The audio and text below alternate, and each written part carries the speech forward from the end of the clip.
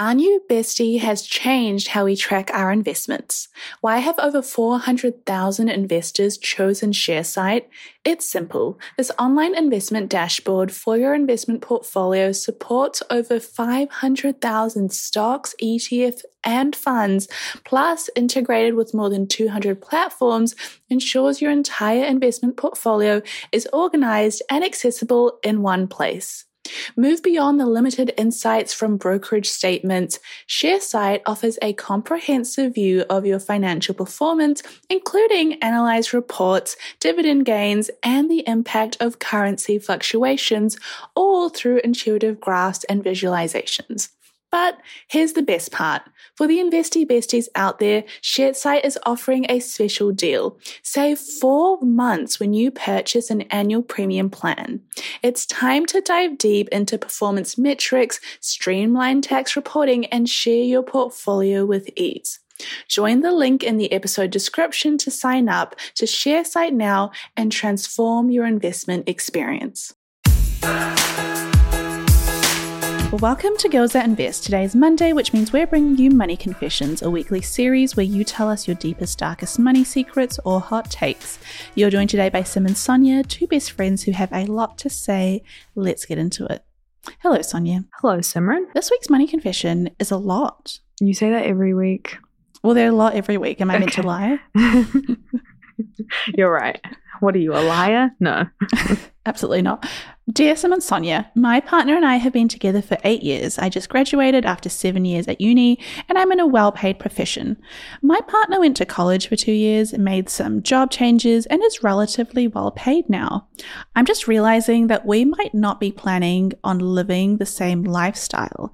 I have $25,000 of savings and investments, a $7,000 student loan, and a work vehicle. I plan on saving $10,000 per year for a house deposit, along with monthly investing and saving for vacation. I'd also like to look at buying a house within the next couple of years. My partner has purchased a new vehicle every 1 to 2 years for the last 6 years. They have a student loan, about $75,000 in student loans. I'm not sure whether he has saved any money in the past 7 years. His plan to save is to spend $5,000 per year towards a house, but he doesn't currently have any savings. We split monthly household expenses, but he still owes me half of our rent deposit from February. A nice starter house in the area would be around $700,000. I'm in Ontario, Canada. If you were in this position, would you look at purchasing a house on your own in a few years? I didn't realize until now that we seem to have different goals.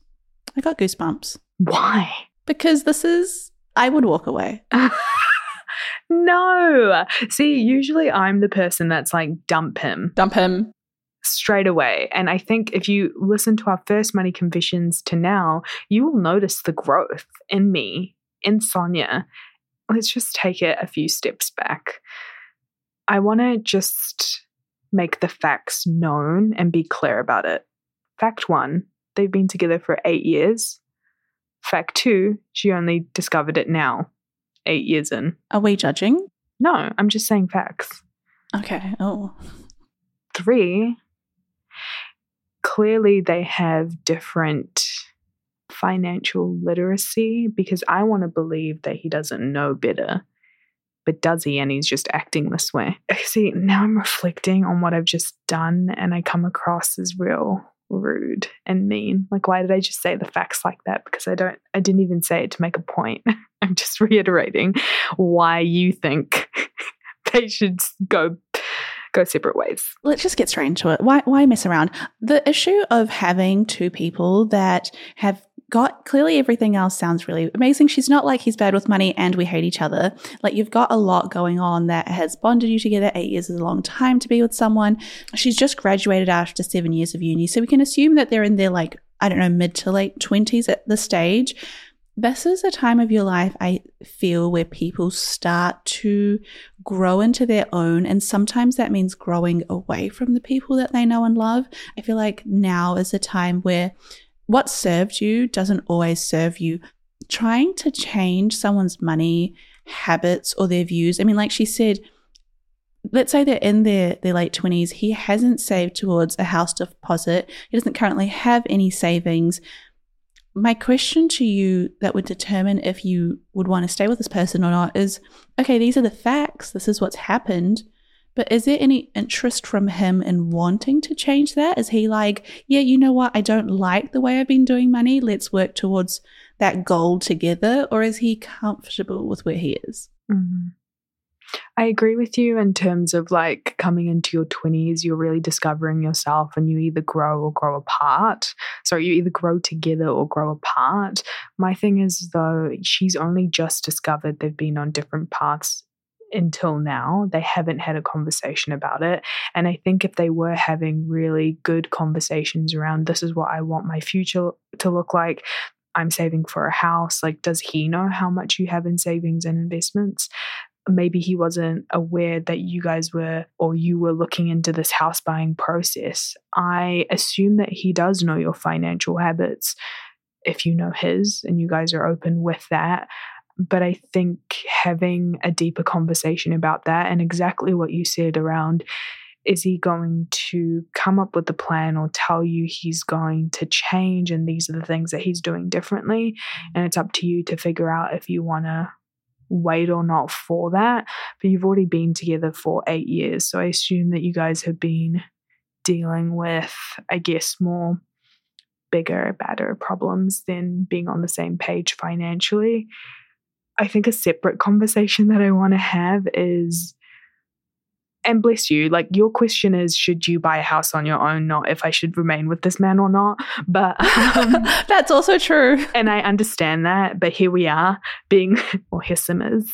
But the second thing that I want to kind of address, and obviously I'm not saying anything about you. You know your relationship better than anyone else. I'm not judging and I can say these things sitting here in front of a microphone, you know. But how do you go 8 years without having a conversation about money and partnership? And when you moved in together, like I want to know. I want to be a fly on the wall at how all of that turned out. If I was to answer the question of, you know, should you purchase your house on your own, I would say that it comes down to like 3 things for me. The first being, how willing is this person to, like, what do I need from them to buy a house with them? Because if we break up, am I going to be frustrated that we bought a house where I put down 90% of the deposit, they put down 10, because that's realistically what it's going to look like. And then they already can't contribute to my rent repayments together. Mortgage repayments are going to be even higher. Like, are these things I can live with? Because if they are, awesome. Like, you don't have to be 50-50 with your partner on money. You could be very comfortable and say, yes, there's a huge inequity in our finances, but I can live with that. So that's sort of the first step. The second is, how willing are they to meet you where you need them to be? If you want them to be 50-50, if you're like, they literally do earn more than me, but they just spend more, let's have a chat. I would need to know if they were willing to move in that direction. But I think what Sonia's touched on is the most important thing, which is, I think there's a big chunk of missing information around their money habits and values. And I think you need to ask them and talk to them about it, because they might not have the interest in learning, or they might say, oh my goodness, I've just had this epiphany. My habits are not in line with my values. I update my car every year, but do you know what? I'd rather have a house. Let's talk about it and sort it out. For business owners, every transaction is more than just a swipe of a card. It's the culmination of your hard work, dedication, and commitment to your customers. That's why I'm excited to share with you a game-changing solution that's simplifying the way businesses like yours accept payments. Introducing Tap to Pay on iPhone, powered by Stripe. Contactless payments has never been easier. You can seamlessly accept contactless payments directly from your iPhone, and the best part, there's no additional hardware required. Think about it. From local pop-ups to global retailers, Tap to Pay on iPhone and Stripe cater to businesses of all sizes, empowering them to accept payments right from their iPhones. It's a game changer for businesses looking to scale quickly and stay flexible, with quick setup that takes minutes, not days. So, how can Tap to Pay on iPhone and Stripe benefit your business? It's simple. Increased revenue, expanded reach, and enhanced customer experience. It's a win-win-win. To learn more about how Tap to Pay on iPhone and Stripe can transform your business, visit stripe.com/tapiphone today. One of the biggest causes of divorce is money, and it starts by assuming that you're on the same page and not having the tough conversations now. Can I just say, I am so bloody proud of you for having the amount of savings that you do, work vehicle, all these habits that you've worked hard to cultivate and refine for yourself. I think regardless of the answer from the conversations of, yes, let's work together to buy a house together, keep your coins separately and, have that separate account for yourself.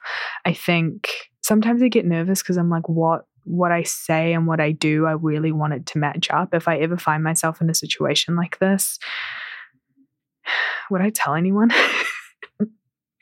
I keep it to myself. You wouldn't tell me? No, because you'll be like, dump him. What if I really love the kid? No, I wouldn't. Well, then that answers the first part of my section, right? Like of the checklist of what to do. If you're like, yes, we have money differences, but it's not something that I can't live with, that's fine. It doesn't have to be 50-50. It's more just, does that bother you? It's true. Depending on the person. Also, knowing us, that's something that we'd probably talk about, like their date.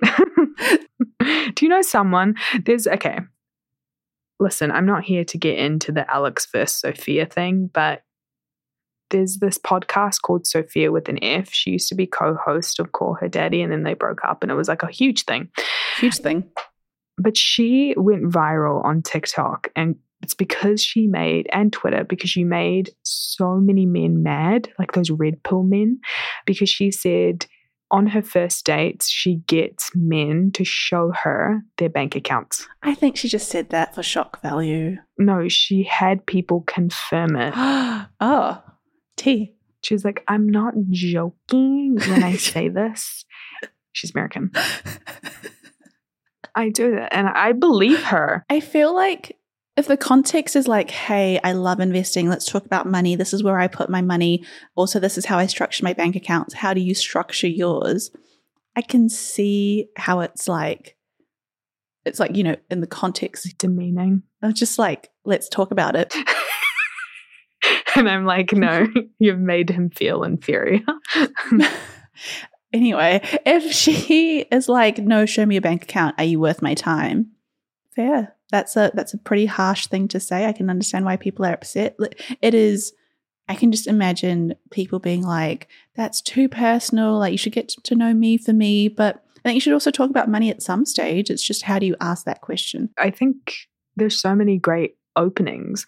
Like, hey, it's date night. I really want to talk about our future and our finances. And if we're on the same page as, each other is buying a home. Like, there's so many ways to do it. Also, I feel like if someone has a lot of money in their bank account, that's not a very financially sound person, because you shouldn't be keeping a lot of cash on hand. Like, oh my God, you're going to be critical of no matter what this person does. You're going to be like, yeah, but think about this, Well, if I look at my bank account right now, my daily use account has $332.90.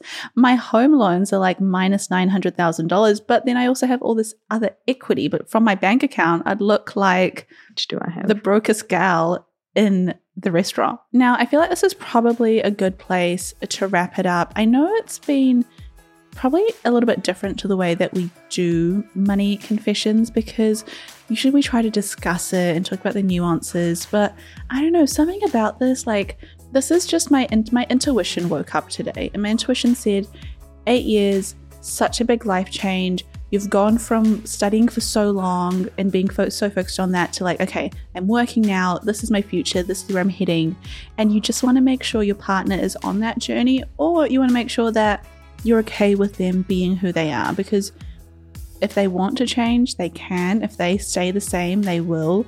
But how are you going to deal with that? That's going to determine where you take this forward. But look, if it was up to me, I'd buy the house by myself, regardless of if we were together or not. Without having a conversation with him, he might be so open to that fact and be like, let's do this together later down the track as I build up my finances. So let's give him a little bit of credit. Oh no, I meant like he might be happy with him. I have friends that have bought homes that their partners live in and their partners rent or send rent to them, and then eventually they got married and they just joined all their assets, and he had a home and from a previous time in his life. Like, there's so many different ways of doing it. There's no right or wrong. Now, if you have a money confession that you want to send in, that you want help with, send us a DM on Instagram or email us at hello@girlsthatinvest.com, and you may just be featured in next week's episode.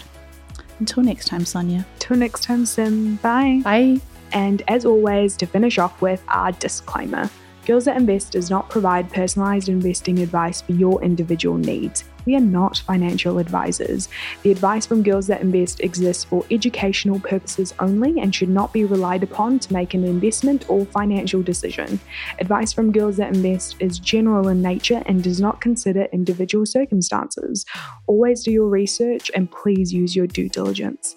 Alrighty, till next time, team. Bye.